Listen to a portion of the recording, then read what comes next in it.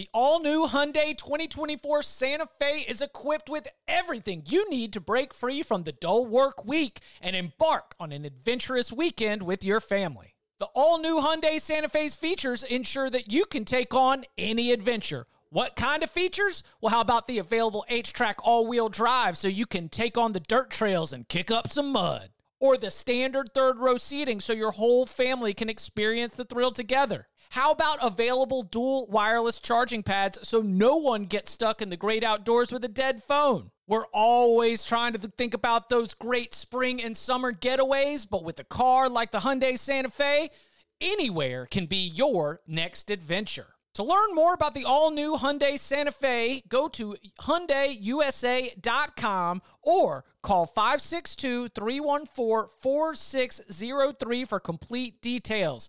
Learn more about the all-new Hyundai Santa Fe at HyundaiUSA.com or call 562-314-4603 for complete details. Welcome back to the Cover 3 podcast with your hosts, Chip Patterson, Tom Fornelli, Danny Cannell, and Bud Elliott. It's your call for the best college football coverage, from National Signing Day to the National Championship and everything in between. CBS Sports presents the Cover 3 podcast. And welcome back to the Cover 3 podcast here on CBS Sports. That's Bud Elliott, that's Tom Fornelli, that's Danny Cannell, I'm Chip Patterson. So pleased to welcome you to this extravagant gala that is known as the Cover 3 October Awards. We are very excited to bring this back, as we will near the end of all of the months. And yes, I know, October 30th is going to be a day in October, but we've had 4 more Saturdays. We had 4 Saturdays for the first set of awards. I'm trying to keep this thing consistent. And I mean, no one's going to complain about the opportunity to highlight some of our favorite coaches, players, teams, and games.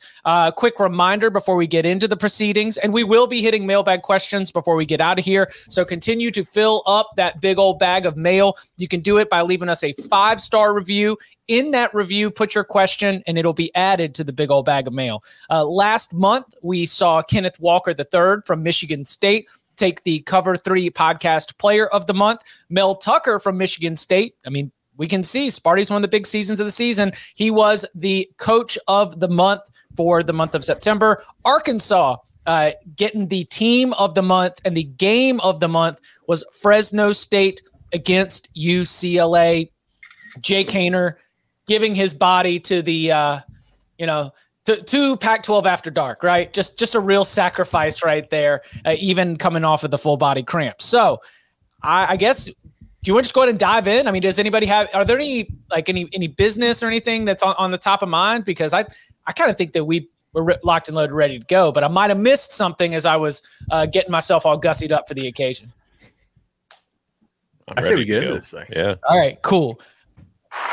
Let's do it. First, we're going to start with the Player of the Month. I've got a couple nominations here. I think that there's some fantastic options, but I want to open it up to the floor. How about Bud Elliott? Why don't you go ahead and get us started?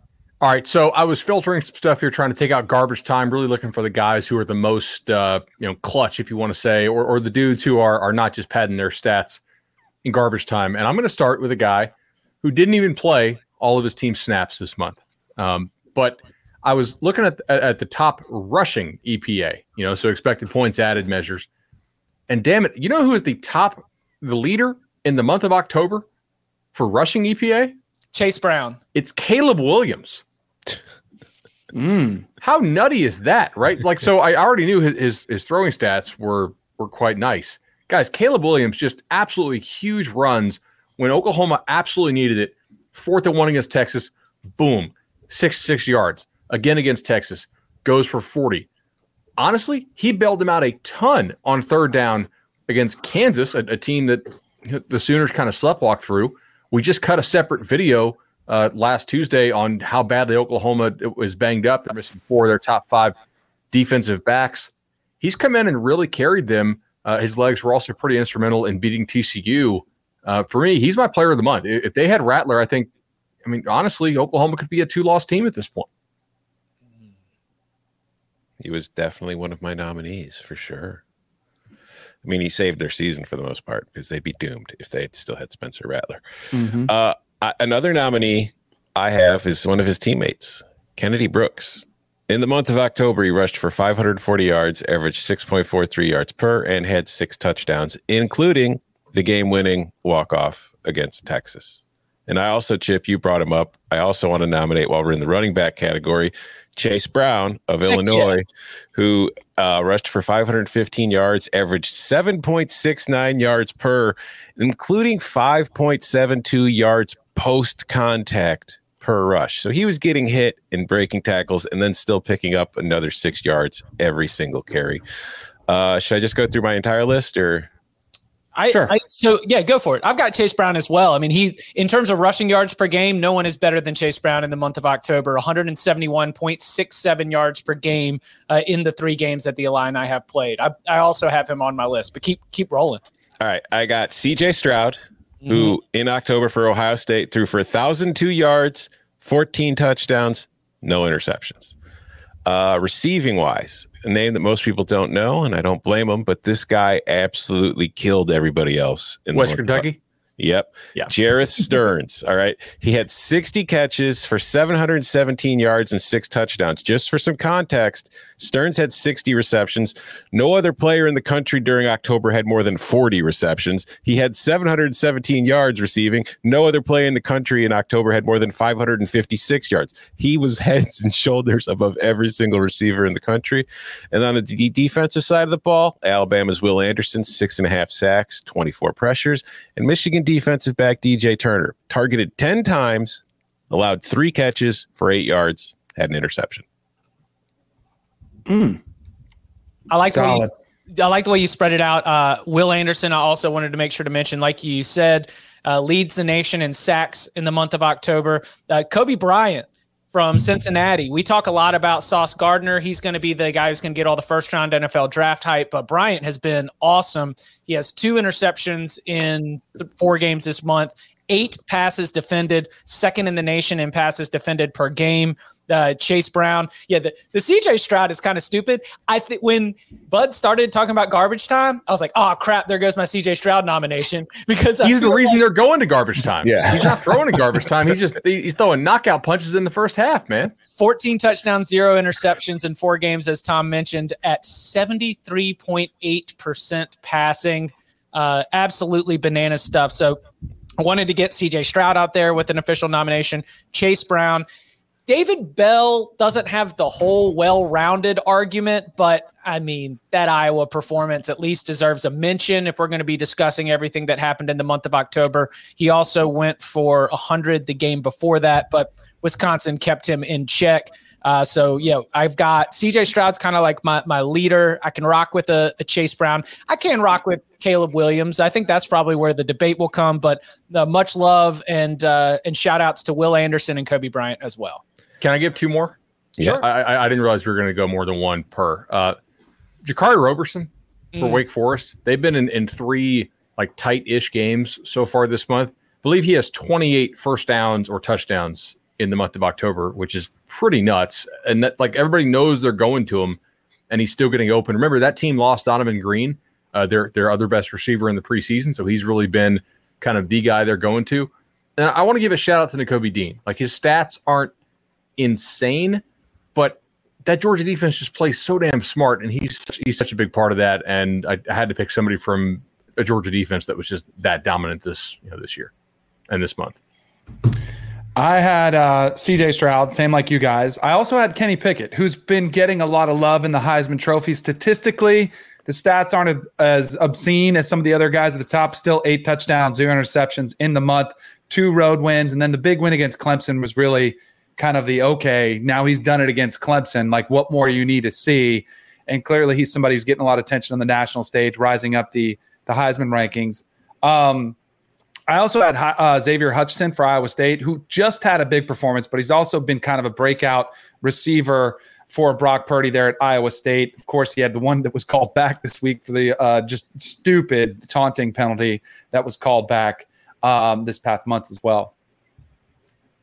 So where are we landing? This is a group decision. I mean, the purpose. So it depends on where you want to go, I think, because like we've all said, CJ Stroud, like he's up, but I do think there's a hesitation for me to award him in a month when the competition has not been stellar. That would be my one hesitation with crowning him as the player of the month. But I wouldn't push back that much if we all decided, hey, he's the guy.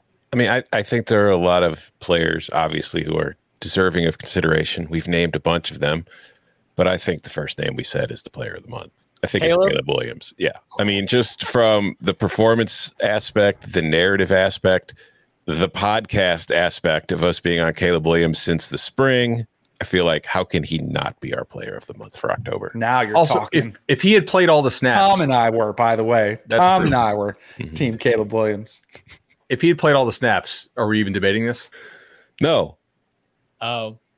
You know what I'm saying? Yeah. And you know what, Tom? Great point. These are the Cover 3 podcast awards. You know whose rules we bend to? No one but our own. Caleb Williams, congratulations. You are the Cover 3 player of the month for October.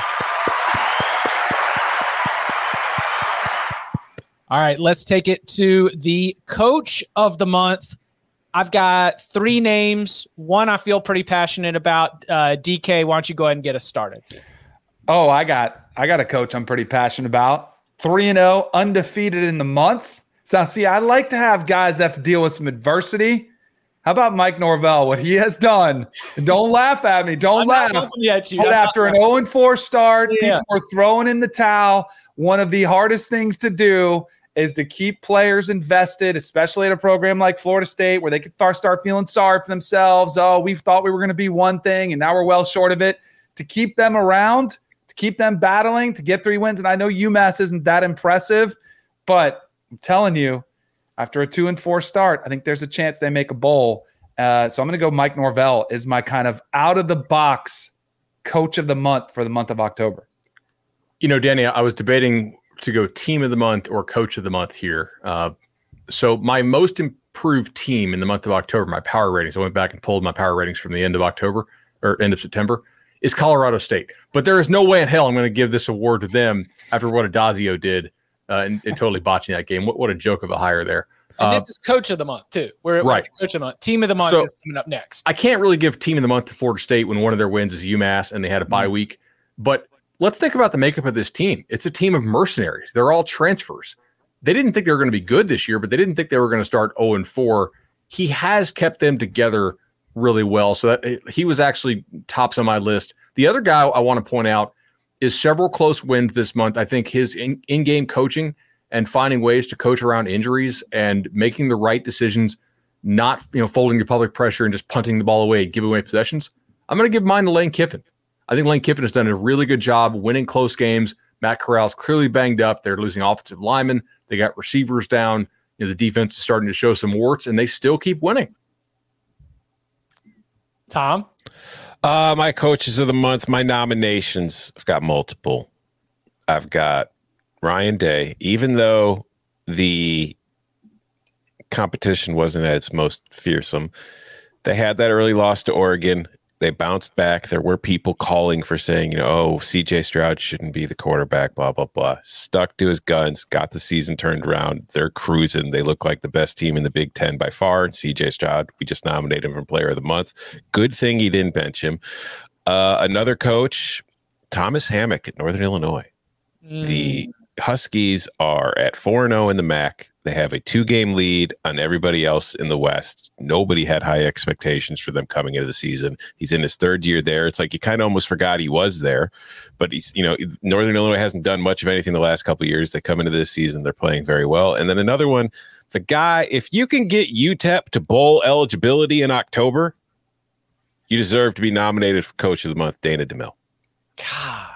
So I am way too basic here, but I cannot believe that when we think about rallying back from adversity and having your team playing great football, that no one is mentioning Jimbo Fisher as coach of the month. I think the Alabama win and the quality of play that we've seen from Texas A&M since the Alabama win certainly suggests that there has been something that has occurred within that building, locker room, coaching staff, and more that it absolutely deserves some recognition. on a similar note, though I said I'm not as passionate about this one, Brian Kelly, it has been very difficult to find ways to get this Notre Dame team offensively to play at a high level. And it hasn't been often until very, very recently against USC that Notre Dame's offense has put together 4 good quarters. Also, Dave Clawson, again, not as passionate about that, but Wake's offense is just surgical right now. And maybe he would share some of that award with Warren Ruggiero, the offensive coordinator there, who's really helped to mesh all these different styles together. But man, where do we want to? I would say Jimbo Fisher's the one I would fight for consideration among some of the names that have already been mentioned, the very good ones. I will fight to remove Brian Kelly from the list. Lost at home to Cincinnati. Can't win Coach of the Month in the month you lost at home to Cincinnati. Yeah, totally fair. All right, so goodbye. I'm cool with that. Get out of here, Brian Kelly. They've all really had extremely nice months. So who's going to win it? Who's going to tie break this? Do we vote? I had Mike Norvell, who I do think Bud brings up a good point. The UMass win is hard to give him a credit for that one. If he wins against Clemson, then it's like, okay, there we go. Now we're on to something. I know it'll be November. Maybe he'll have a chance in the back end. I'm torn because my team of the month is coached by Bud's coach of the month in Lane Kiffin. But I would sign off on Lane Kiffin easily for what he's done. But I also don't have a problem with Jimbo. So you guys can fight it out between those two. Yeah. Okay. So we've narrowed it to Lane and Jimbo. DK has pulled it away. We've got so Bud, you're obviously Lane, right? That would be your vote. Yeah, I would say so. Okay. My vote's Jimbo. You know what? Go Jimbo beat Alabama. I'll vote Jimbo. Sure. Jimbo beat Alabama. Yeah, Jimbo beat Alabama with his backup QB. Yes. Yeah. Okay. So all on board. There we go. And they look terrible with him like a couple games before. Mm-hmm. Congratulations to Jimbo Fisher, our Cover 3 Coach of the Month for October. All right, let's turn it to our Team of the Month. Tom, why don't you go ahead and get us started with your nominations? Well, as is kind of going to be the case, there's some crossover here. My first Team of the Month nominee will be Northern Illinois, a team that came into the 2021 season with a win total posted by the books of 4. It won 4 games in October alone. It's 4-0 in the MAC. It is probably going to a bowl game this year. It almost has the MAC West wrapped up already, and everybody else in that division has 2 losses. Northern Illinois has beaten 4 of them, obviously, and so they've got a 3-game lead on a lot of teams. So I think the Huskies deserve to be nominated for Team of the Month. And my other Team of the Month is the reason that Brian Kelly shouldn't have been nominated for Coach of the Month. Cincinnati. They had a couple games this month where they had to win to really keep their playoff hopes alive and to give themselves a solid credential base for it. And they did it. I mean, they went on the road and they beat Notre Dame in South Bend. So that's like a huge win to me, even though Notre Dame might not be the team that we've seen make the playoff the last few years. It's still a 1-loss team that is still in contention for a playoff spot. And its only loss is at home, Cincinnati. I'm going to go Pitt. In the month of October, Pitt, they were only a week or 2 removed from Western Michigan beating them, which was pretty embarrassing. Although, I understand somewhat fluky. They go at Georgia Tech. That's not a good Georgia Tech team, but it's a decent team, right? They're like we all agree, they're like a top 50 team, top half team in college football. They go on the road and win by 31. That's a Georgia Tech team that's favored against Virginia Tech and might put an end to the Justin Fuente era, in case it's not already done. Yeah, and then they go on the road again, 28-7 at the Hokies. Then they beat Clemson 27-17. This is kind of a leave no doubt month for Pitt. Narduzzi is letting the offense cook. The defense continues to play really well. Like, this is one of the best months I think anybody had in the sport. I had 2. I had Ole Miss. I mentioned that before for what they did after, but they lost to Alabama in the month of October. So that one that kind of gives me a little bit of pause. I had Michigan, a team that we've looked at for a long time. And I would say the winner for the month of October should be whoever wins this weekend between Michigan and Michigan State, because both of them have had really impressive wins. I'll give Michigan the slight edge over winning in Lincoln. Pretty dominant fashion against Wisconsin. That was that kind of hurdle they had to get over after getting run through by them the last couple times they've met up. I think Michigan is probably the team I would lean to over the 2 in that state. Can I give 2 shout outs to programs that won't win? Was one of them UTSA? Because I want to make that an official nomination. No. Okay. That team could win. UNLV and Vanderbilt. Okay. Now they're not getting the wins here, which although I think Vandy's UConn win did come, and obviously like we have the Tide of Barton here, but like Vandy is playing better football, like considerably better football this month, even like relative to opponent than they were in September. September was, not great. I know they had the win at Colorado State. It was whatever. Also, UNLV is like playing some teams kind of tough. They're not getting the wins, but like they're not getting blown out. So I'm seeing like actual improvement from those teams, even though I can't vote for them because they're not really getting any wins. Fun stat for UNLV. They are 0-7, and they have led in 6 of their 7 games. They have led at halftime of 4 of them. Yeah, I don't know what to make of that because Arroyo is still looking for his first career win. He's 0-13 overall, but like both of you have mentioned, these last couple weeks, they've been right there. So do you penalize him for blowing it, or do you look at it and you say lose big, lose small, win big, and that they're just on the journey right now? What you do is you live bet their opponents. I mean, Arroyo is probably on the list for the worst coaching decision of the month, though. That field goal he kicked when they were tied 20 on 4th and 1 from the 23. Like, what do you have to lose? Chip, do you remember our fade UNLV principle? Yeah, because it was fade Justin Herbert's offensive coordinator.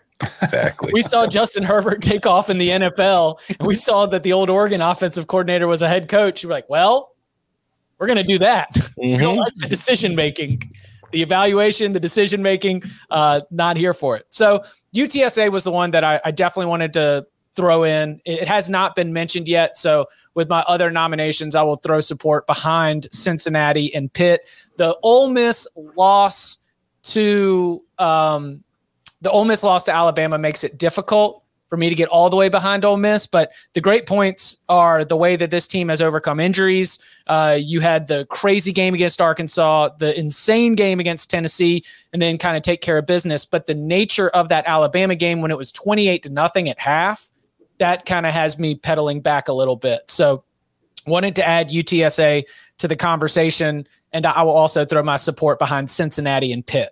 Now we got to make a decision. I am pounding the table for Northern Illinois. Ooh. I'll pound the table for Pitt. Pitt. Oh, there we go. Okay. I'll pound the table for Pitt. I mean, is your team, Bud? Do you think that that's the one that stands out among this group? I just think about the NIU thing, and I think they're doing a tremendous. Like, it's great that they're getting there, but they've basically just been lucky in 4 coin flips, right? Wow. They have a 1-point win. They have a 1-point win, another 1-score win, a 2-point win, and another 1-score win. Like, Pitt they could easily be 0-4 this month. Pitt sits atop the Coastal Division with a Heisman Trophy candidate and a win against Clemson. Like, think about that statement if we would have said that at the beginning of the year. Right. I will say, I bet Clemson. I bet NIU on the money line last week and was happy to cash. And I have dropped their power rating from the end of September to the end of October. I think they've gotten a little bit worse, despite the fact that they're 4-0 in the month. I don't think they're not showing improvement on how they play. I think they just been getting lucky. But man, that's got to be marginal, right? Team of the month for beating 3 a little teams. bit. Congratulations. Like a field goal worse. Yeah. Wow. Field goals significant. It's so funny looking at all the ratings of the MAC teams as they just slowly inch above and below each other. Well, also last year, Chip, last year with the MAC, all those priors, we didn't really have anything. They only played each other, and it was just so funky. No, I'm fine with Pitt if you guys want to win Pitt. I'm just pounding the table. I like the way that Danny put it. At the beginning of the season, if you say that at the end of the month of October, Pitt is sitting first place in the ACC Coastal with the Heisman Trophy contending quarterback and a win over Clemson, that you're like, what, how? And you got to put it all together. So hats off. This is a Kenny Pickett podcast, and congratulations to Pitt. You are the Cover 3 podcast team of the month for October. I do want to just, again, Pitt, congratulations. But why didn't Pitt win the team of the month in September? Because they lost to Western Michigan. Yeah, who's 2-2 in the MAC? Western Michigan. Who's 4-0 in the MAC? Northern Illinois. Pound the table. Kanye, the award's already been given out. Sit down. All right, listen, I'm gonna let her finish, but I'm just saying. Can we talk about one team that did not come up in top player, top coach, or in top? Well, I guess it was all player coach team. SMU, Virginia.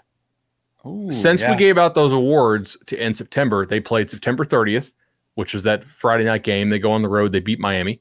Then they beat Louisville on the road. Then they smoked Duke 48-0. And they also beat Georgia Tech. Like, this team has been getting a whole lot better. Their offense is just absolutely incredible what they're doing. Broncos just totally like, screw it. Let's chuck it deep. And it's working over and over again. I wanted to give those guys a shout out. Like, individually, they're not standing out enough to win any of these awards, but collectively, there's something good going on there. There is potentially there is a mailbag question. I don't know if we're going to get to it today, but I made a call for non-Big Ten questions from the listeners because Big Ten fans have just been really leading the way, and we did get some Virginia fans showing up. So very soon in a mailbag episode, perhaps a little bit later on, we will discuss that very topic. Yeah, the team of the month nominations last month. We were really hovering around, your Arkansas, your Penn State, the teams that had really cashed in with those big non-con wins. All right. Now, speaking of those big games, what about the Cover 3 podcast game of the month for the month of October? I mean, there's only one. Okay, no, wait. There's two. I think there's two. I have four. Okay, yeah, Danny, I have to get some of these. I have to get some of these off because there are some honorable mentions that we have to get to. Right. As ugly as Penn State, Illinois was, it deserves to be an honorable mention for 9 overtimes, setting historical mark there. Army versus Wake Forest was an incredibly fun game, but I can't go there with 70 points. The game was closer than that, but there was little defense played. The two I think you guys are all getting to are the SEC matchups that we took place.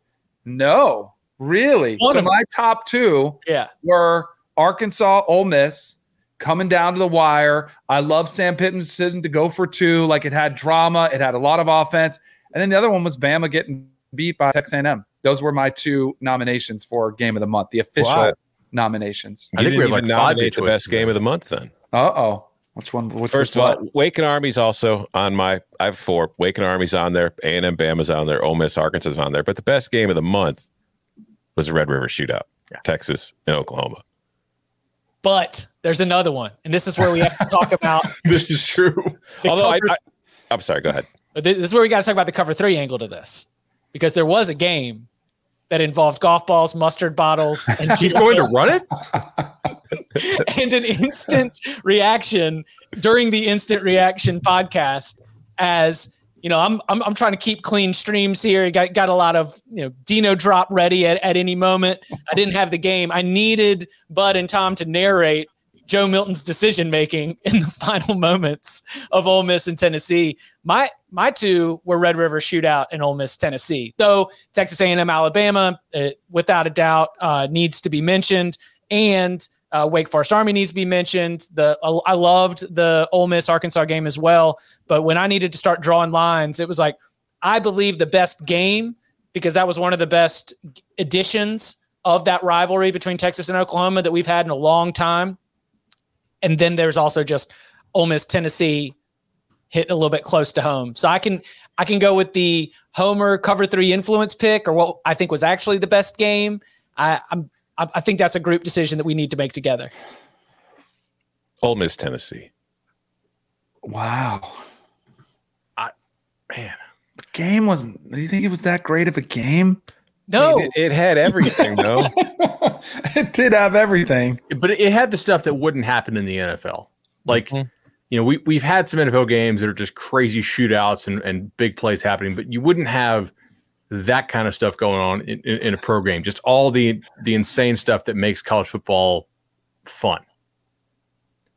Lane also returning to Knoxville as like the layer that sort of like set the base for all of this. It wasn't the best game, but it was maybe like the game of the month. Yeah, I'm actually ashamed of myself for not nominating it. So yeah, no, you're right. That was the game of the month. Roll with it. All right. I can endorse it. Congratulations to Ole Miss's win against Tennessee. That is the mustard bottle golf ball throwing game of the month for October. We'll give trophies to Lane Kiffin. We'll give trophies to Shrixon. We'll give trophies to Hines. Sure. Yeah. Keep your eyes out in the mail. We'll be able to keep that going. So to review our award winners here, Caleb Williams, congratulations. You are the Cover 3 Podcast Player of the Month for October. Jimbo Fisher, congratulations. You are the Cover 3 Podcast Coach of the Month. Pitt, you are the Cover 3 Podcast Team of the Month. And Ole Miss, Tennessee, the Cover 3 Podcast Game of the Month. Are there any other just sort of like unique highlights or superlatives that you want to throw out before we hit the break and tackle a couple mailbag questions? I have 4 awards of my own. Okay. Oh. The first one, I'll start with the Kowtowed fan base of the month. Iowa fans were pretty upset with us in September. October, they haven't been nearly as upset with us. So congratulations, Iowa. You are the Kowtowed fans of the month. This is not timing on purpose, or maybe it is. Brocktober of the month goes to Brocktober. Brock Purdy this month, 82.5% completion rate, 760 yards, 7 touchdowns, no interceptions, and Iowa State went undefeated. So Brocktober was here. Brocktober won. Conference of the month, the Sun Belt, because in conference realignment right now, I'm looking at the group of 5s and the way things are going. And although not all the moves are official, I mean, Southern Miss announced it. We're expecting Old Dominion to do so soon, and then Marshall and James Madison in the near future. The Sun Belt will be a better group of 5 conference than the New American. I'm just putting that on the record now. So congratulations to the Sun Belt. You are the conference of the month, and you are the group of 5 conference of the future. And then finally, my hot take of the month award goes to Bud for saying that Pitt should be favored over Oklahoma on a neutral field. Congratulations, Bud. Are you saying our team of the month would not, like right now? Yeah.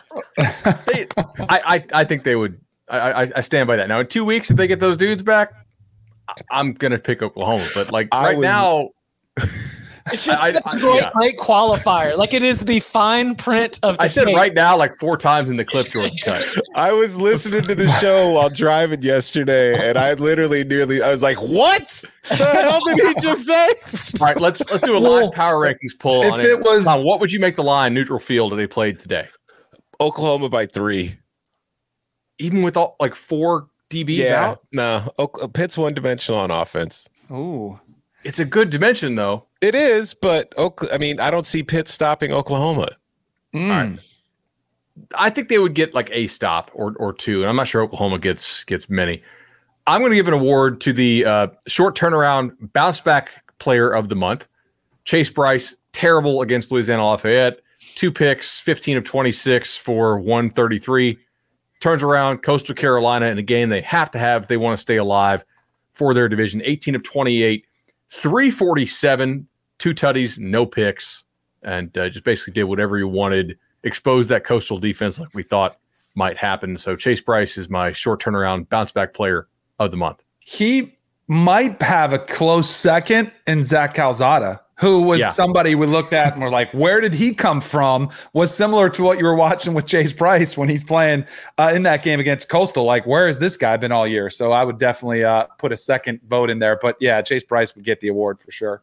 And it was all air yards. He was like chucking it deep. And my whole sort of premise, I was like, all right, Chase Bryce, just like, keep it 10 and 2, yellow and white. Let's just drive this thing. Let's run that ball. And he was like, no. We're going 40 yards down the field over the middle. He was dropping it in the breadbasket. Yes. Congratulations to Chase Bryce. So go ahead.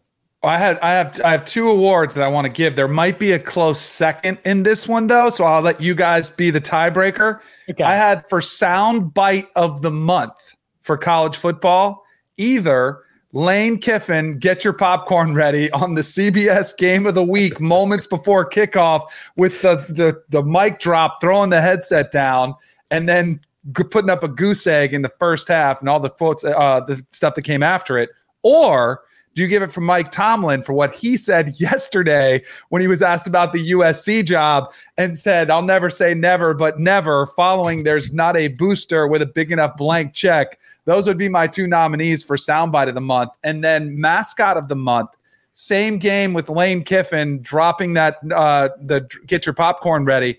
With what is I don't know what the elephant is called, but Big Al. Big Al, duh. For Big Al to be able to find an outfit with popcorn on it at halftime, ready to go, where they got over from the basketball team, all of that to come together at halftime was pretty stellar work from Big Al there in Tuscaloosa in that game. I mean, Alabama is pageant country, right? You know they're going to have props ready. Yeah, that's true. I mean, I got a real good kick yesterday out of the memes of like Mike Tomlin coaching college football. Where it was like somebody telling Mike Tomlin that his commit just dropped the top 10 list. Do y'all want to play that audio, by the way? Yeah, I don't know. It's good. Has everybody heard it? I think that it's for any audience member. Yeah, it would definitely be worth it. And Palmer connecting you to some college jobs. Hey, guys, I don't have time for that speculation. I mean, that's a joke to me. I got one of the best jobs in all of professional sport. Why would I have any interest in coaching college football? That'll be the last time that I address it. And not only today, but moving forward. Never say never, but never. Okay? Anybody else got any questions about any college jobs? There's not a booster with a big enough blank check. Does Palmer work for us? Not that I know. Like he's not like one of these Brady Quinn types that does CBS stuff. I don't believe so. Okay, so he played for Cincinnati. Do you think Palmer was floating Tomlin out there just to screw with Mike Tomlin? A million percent. It's a Bengals Steelers thing. I mean, and let's like who tore Palmer's ACL? The Steelers. It's a complete rivalry thing. And that's what I was thinking too. And that's what was hilarious to me because it's like we've talked about this a million times. Like Dan Patrick talking to his friend suddenly becomes a news story. I love it because I working at ESPN, I used to work with Keyshawn Johnson, and we'd have conversations both on air and off. And the arrogance that comes with the former USC player actually has them believing that they might have had a chance at Mike Tomlin. And this is that smack in the face of reality of, we can't just have anybody we want. We're not the end-all, be-all of college football coaching jobs. And I still don't know if this humbles them at all, but it should be a rude awakening call for them to say, okay, maybe, just maybe we should reset our expectations and kind of who we think we can get and who we can call that's out there. Also, I just want to know what booster felt challenged. And what booster was just like, you don't think I can hire Mike Tomlin, okay? I bought and sold all these businesses and made all this money, and you don't think I can cut a check to get Mike Tomlin out here? I mean, like these NFL coaches have got to take like one look at social media and see all the hell Dan Mullen gets for going on vacation in June and be like, nah, man, I'd rather have like 1 million less, maybe. And honestly, most of these NFL guys make a ton of money anyway, but like, I wonder what they would look at more, either the vacation in June criticism or the commit publicly announcing his decommitment, like, in the middle of a season, like all of it. They're like, thank goodness I don't have to deal with that stuff. Or the kid saying that he plans to decommit next week, which has happened in the past. But okay, I don't know, man. Last month, Tom had a message board poster of the month, and I don't think we need to do this every week, but there is a Twitter account called Message Board Geniuses. It is at Board Geniuses on Twitter, and there was actually one that popped up today that I absolutely love. It's called, the headline is "Possible Mole?" ? It's from an Oklahoma message board. Any chance any disgruntled person with inside info on the inner workings of OU football is leaking any info to other teams the last 2 games? Other than a few big plays by QB 13, Caleb Williams, other teams seem to know a lot about what OU is running. Think about it. Kansas is near the bottom of offense and defense in Power 5, which I love. I am here for allegations of a disgruntled Oklahoma football member who might be unhappy with the way things are going. I'm not going to get as reckless as I want to right now. But man, I'm surprised there wasn't funny. I'm surprised there wasn't the tie-in. Like, there is a building close to the practice facility that you can tape from. You know, you could easily go over there. Surprised that wasn't linked to it as well. It's me. I'm the league. I read the depth chart and then I podcast about it, and I'm like, they're missing 4 of their 5 defensive backs, and they're trying to learn coverage stuff. And then all of a sudden, shout out to Kansas, by the way, for breaking out the single wing and be like, all right, you young DBs, you're worried about this pass coverage stuff. How are your run fits? Let's see how y'all handle the single wing. Like Lance Leipold, nice job there. That was, I mean, I didn't get the dub, but that was neat. That really befuddled Oklahoma for, like, is that the game you want to break it out? Like, obviously you want to be Oklahoma, but if you break that out against somebody else, maybe you can get a conference win with that. I don't know if you got the element of surprise. Now that's kind of gone, but I think that you just set it up. You're making sure to get those reps in for the Sunflower Series. Kansas State, Kansas. Everybody's running the ball. Is that what it's called? Isn't it the Sunflower Series? The Sunflower game or whatever. Sunflower Showdown something. I don't. Let me check. Certainly not the shootout in today's day and age. No, we can't have that. Okay. Coming up on the other side, we open up the big old bag of mail. Your questions, our answers, next. Passion, drive, and patience. What brings home the winning trophy is also what keeps your ride or die alive. eBay Motors has everything you need to maintain your vehicle and level it up to peak performance, from superchargers, roof racks, exhaust kits, LED headlights, and more. Whether you're into speed, power, or style, eBay Motors has got you covered. With over 122 million parts for your number one ride or die, you'll always find exactly what you're looking for. And with eBay Guaranteed Fit, your part is guaranteed to fit your ride every time or your money back. Because with eBay Motors, you're burning rubber, not cash. With all the parts you need at the prices you want, it's easy to turn your car into the MVP and bring home that win. Keep your ride or die alive at ebaymotors.com. Eligible items only. Exclusions apply. Old Man Winter here. If I had it my way, it would stay winter all year long. Short days, wind chill, black ice, and a good polar vortex. Oh, heaven. Wait, is it getting warm in here? Your cold snap is over, Old Man Winter. Spring has arrived. Spring. Spring is here, which means it's the perfect time to get away in the Hyundai you've always wanted. Visit the Hyundai Getaway Sales Event, where you can get great deals on all of our award-winning Hyundai models, like the tech-filled Tucson and Kona, as well as the spacious Palisade. Enjoy wherever you go with the peace of mind that comes with America's best warranty and 3 years or 36,000 miles of complimentary maintenance. But hurry in, these deals won't last. Add more joy to your journey at the Hyundai Getaway Sales Event. Now get 0% APR or up to $1,500 bonus cash on the Hyundai Tucson. Now, during the Hyundai Getaway Sales Event. Offers end soon. Call 562-314-4603 for details. Listen, there's some real confidence when you've got a good outfit put together, and it doesn't matter the occasion. It could be something social. It could be something business. It could be the Cover 3 Podcast Awards. If you've got just the right outfit, then man, you're on another level. You're more confident. You're thinking clearly. And listen, I know that we don't have as many of these special occasions in person, but sometimes you just want to look nice, even to meet up with your friends digitally, like we do here on the Cover 3 podcast. And let me tell you, it is awesome to be able to have a relationship with Indochino and to be able to know that all of the items that you're putting together are not only stylish, but they are customized right for you. You don't have to go into a showroom. You don't have to wait for a stylist to be available and break out that measuring tape. No, you can do it all yourself and put together a confident, stylish look that will just make you better in all the different places in your life. Indochino offers completely custom fitted suits, shirts, casual wear at surprisingly low prices. Every piece is made to your exact measurements, and you can customize every single detail. Choose everything about your suit, from the fabric, lapel, monogram, and statement linings, and you can create a suit that fits you and your style perfectly. And the best part, Indochino suits start at just $399 with all of those customizations included.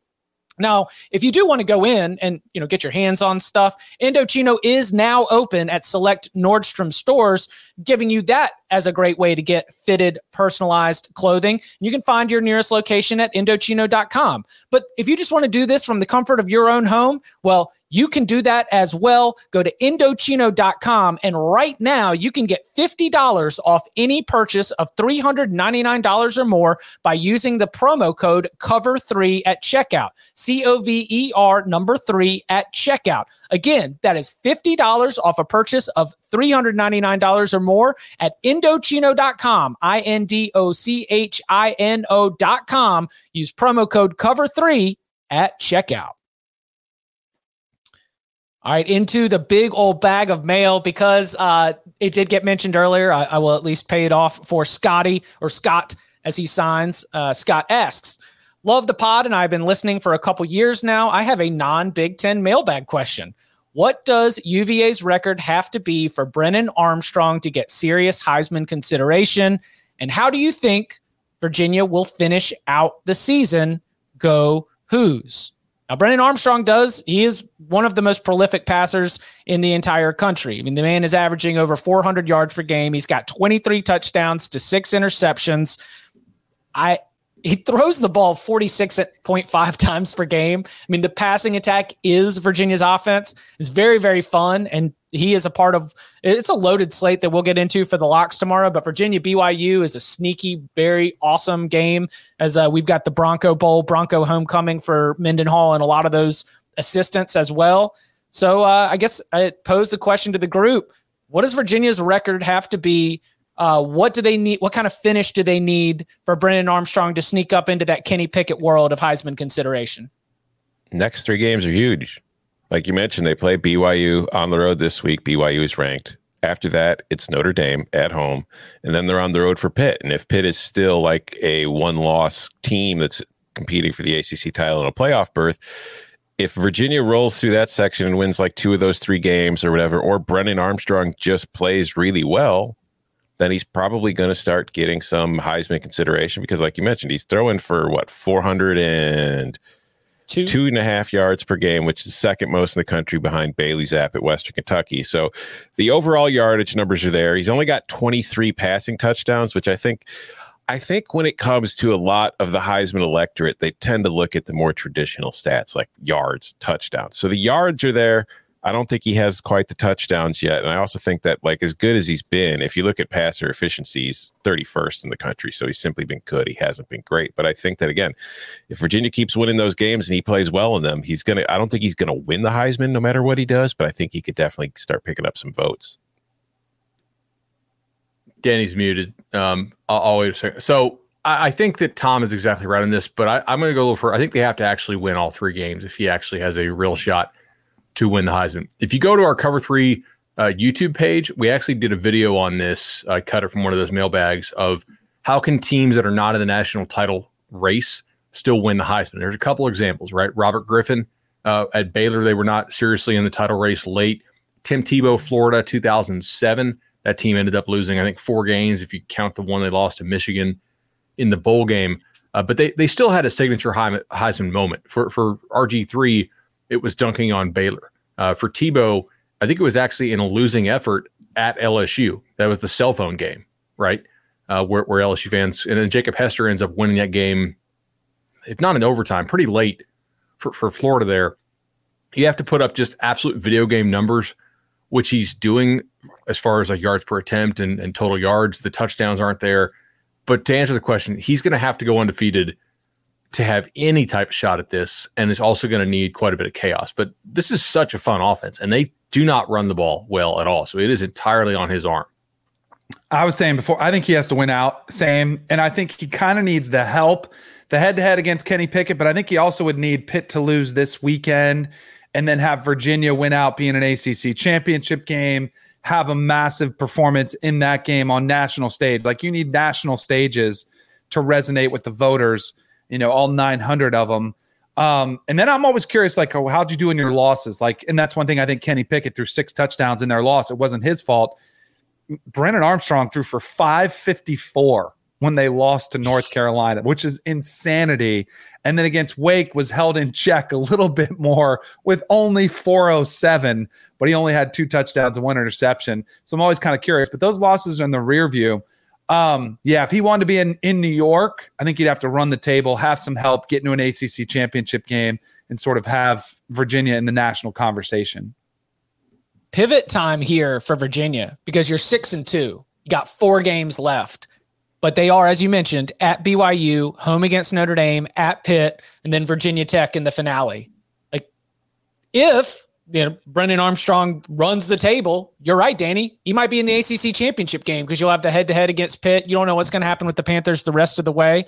But those are all opportunities where, like, if Virginia, any finish to me, how about this? Because the other part of the question was, how do you think Virginia will finish? I think if Virginia splits its final 4 games, that is an awesome 8-4 season for the Wahoos. Their over-under win total this year was 6. So that is already hit it. Yeah, exactly. By the way, shout out to some real kind of offensive innovation happening in the ACC this year. Like some of the most high-flying offenses, Wake, Virginia, Pitt, and does Warren Ruggiero get a look at a job eventually? The guy who's kind of the architect of this Wake offense. Not that Clawson shouldn't get credit for it, but I mean, the OC there has done a really good job. They've been together since like Bowling at least Green. a decade. Yeah. I would think that maybe like a G5 team, whether it's a Sun Belt or something, would probably be looking at him. Yeah. There are 4 MAC jobs that could be open, right? Yeah. If there's any, like, if you want to look for someone there, that could be a candidate. All right, how Virginia would it be though if like the Cavs, if they beat BYU, Notre Dame, and Pitt, and then lose to Virginia Tech? Extremely Virginia. Would Virginia fans take ACC. that? Yeah, would you like take that 9-3 season where you get those huge wins and then you lose to Tech, like with an interim coach at that point? But that interim coach then on the momentum ends up getting promoted and you don't go hire someone else. So therefore you've got Virginia Tech in a spot where you can win in the next 3 to 5 years. Playing the long game. While we're sitting here in the ACC world to close this thing out. This question comes from Jay Tweed. Love the show and the crew. Been a fan for quite a while. RIP Barton, and plan to keep it that way. Thank you. Question for the mailbag. I get the idea that what I'm about to say sounds pretty crazy, but is there some hope for Pitt this year to make the college football playoff, or are they doomed to the same fate as Ohio State in 2018? Pitt has beaten an SEC team in Tennessee, who you guys seem to think is pretty good when they don't let Milton throw the ball 20 yards over people. They've won every other game by 10-plus points, including a convincing win over a more talented Clemson team, and their lone loss was by 3 while still scoring 41. Presuming Pitt wins out and keeps winning like it has, Pickett keeps balling, and they claim an ACC title, I think they'd have a slightly, all caps slightly, better case than Ohio State did in 2018. Their loss is less damaging than getting smothered by a bad Purdue team, and their wins will have been more convincing than some of those from OSU that year. For example, 52-51 overtime against Nebraska, 52-51 against Maryland, 36-31 against Nebraska. Hope this makes it through. Congratulations, it did. Thanks for all the content. Here's what I think Pitt needs to happen. Obviously, it needs to win out, and it needs to win the ACC, but I also think it needs Georgia to win out, and that includes beating Alabama or whoever it gets from the SEC West in the title game, so that kind of eliminates the second SEC team. It would probably be better off if Oklahoma won out, so that way that just kind of settles it, and if Ohio State wins out, then you're probably looking at Georgia, Ohio State, Oklahoma, and Pitt. Of course, you should also root for a Cincinnati loss at some point there, too, because I do think that there might be more of a pull with the committee between a one-loss Pitt with a loss to Western Michigan and an undefeated Cincinnati that beat Notre Dame. The committee might have a really difficult time justifying that one. But, I mean, my problem, too, is like that loss, obviously, Western Michigan is going to hang on it like an anchor. But what is their best win? I know Tennessee wasn't a bad win. It's definitely the 31 points on the road at Georgia Tech. Like, They beat a team that very well may go bowling now on the road by 31. Yeah, and because like if you look at the rest of the schedule, it's Miami, Duke, North Carolina, Virginia, Syracuse. Okay, so you win those games. There's really not like going to be a resume win on there that's going to catch the committee's eye. And then if you get to the ACC championship and you're playing like what, Wake Forest or NC State? What's Georgia's signature win? Being Auburn. dominant and undefeated and not losing to Western Smoking Michigan. everybody. Yeah. No, but I think it's more the smoking everybody that's there, because I think their wins are going to, at the end of the season, are going to be less than stellar as far as it pertains to top 25, power wins. But the fact they didn't lose to Western Michigan absolutely comes into play there. Kentucky also may finish as a 10-win team. Yeah. So I think Auburn's going to beat Ole Miss. I think that win's going to start looking better. I do too. I think Mississippi State's going to beat Kentucky this weekend too. So we got our locks pod. We'll save some of those beauties for tomorrow. But I still think a one-loss Power 5 Pitt is in. I think everything that would happen would. I mean, we're assuming a lot. I think they would be in. I would pound the table for them too if they did. I think the ACC has been bashed early and often this season, but just because some of the brands aren't there, some of the teams like Virginia are better than we thought they were. Pitt's way better than we thought they were. I'm not saying it's one of the top conferences in the country, but I still think it's a Power 5 conference where a one-loss conference champ would get in. And I think there's one thing: you can't get blown out. I think you can lose close. Like I think the committee has kind of shown us that you can't get blown out, but if you lose close, even though it's not a Power 5 opponent, I think they might be able to overlook that. They also had some COVID stuff in that game, which if this is close, they're going to be beating that drum for sure. If you look at Narduzzi on ESPN, Kenny Pickett was out of the game for a little bit. Got to take that into consideration. First of all, they have to win out, which I don't think they're a lock to win out, right? Like this is not something where I'm projecting them to win out. I've got them at about a 20% shot to make the playoff right now, which that may be the high watermark of this group. We know the committee does look at stuff like strength of record, and their strength of record right now is 17th on ESPN. I think the other one has them at 6th. So if they do win out, they will have a strength of record that is going to be fairly impressive to the committee. They'll have the conference championship. They do need the Pac-12 champ, I think, to have 2 losses, because if that Pac-12 champ is Oregon with 1 loss and it has the win on the road at Ohio State, I think that is going to be a much better signature win, as it should be, and that Pitt will lose out to Oregon if they're both somehow 1-loss champs. I would also say that Pitt will have no problem doing this, but Pitt definitely wants to see the other Big Ten East teams take multiple losses. Mm-hmm. Yeah. So are there one loss non-champs other than Georgia who you think would go in over 1-loss ACC champ Pitt? Like, does 1-loss Michigan go? If Oklahoma were to lose in the Big 12 title game to 2-loss Iowa State, do they go? Are there any scenarios you guys can see like that? I think it depends. It would depend if Michigan's got 1 loss, but it doesn't win the division, and it was a 3-point loss to Ohio State. I would bet they'd get in. Yeah, I think Michigan's your biggest. What you're the most afraid of. And honestly, I'm not sure that I would argue very strongly that Michigan's more deserving of Pitt at that point, because if you go with Michigan's resume at that point, it's probably not going to look all that differently than Pitt's, except they'll have the much better loss.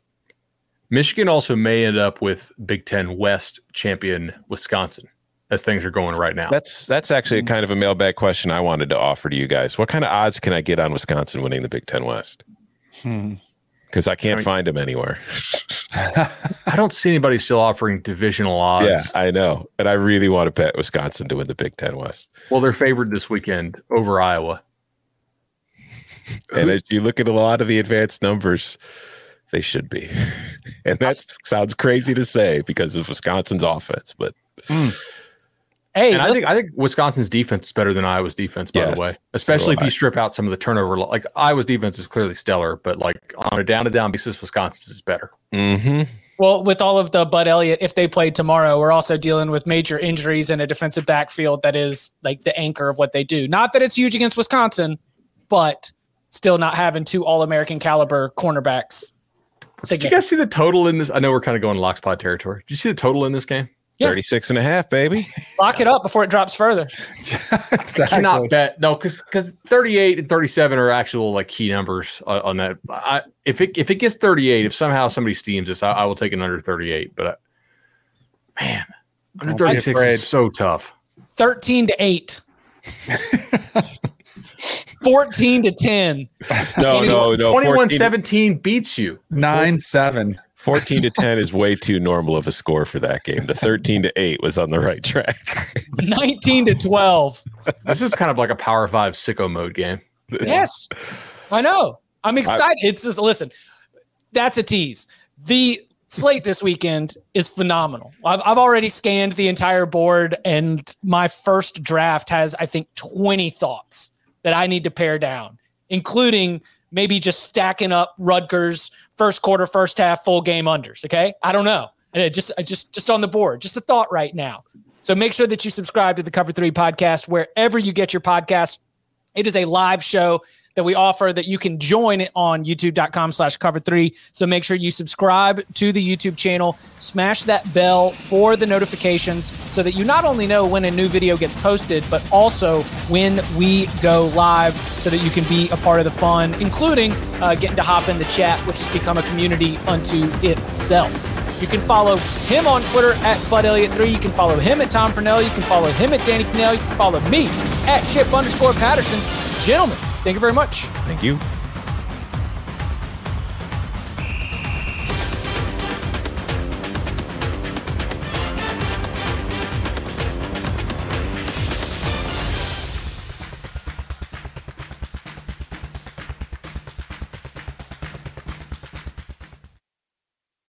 Check out our new NBA show, Beyond the Arc, part of the CBS Sports Podcast Network, where you can find me, John Gonzalez, NBA insider Bill Ryder, and Ashley Nicole Moss 5 days a week talking all things NBA. Whether you're looking for insightful discussions, upbeat commentary, breaking news, interviews, or coverage of all the biggest stories in the NBA, our new show is the place to be 5 days a week. Download and follow Beyond the Arc on Apple Podcasts, Spotify, and wherever you get your favorite podcasts.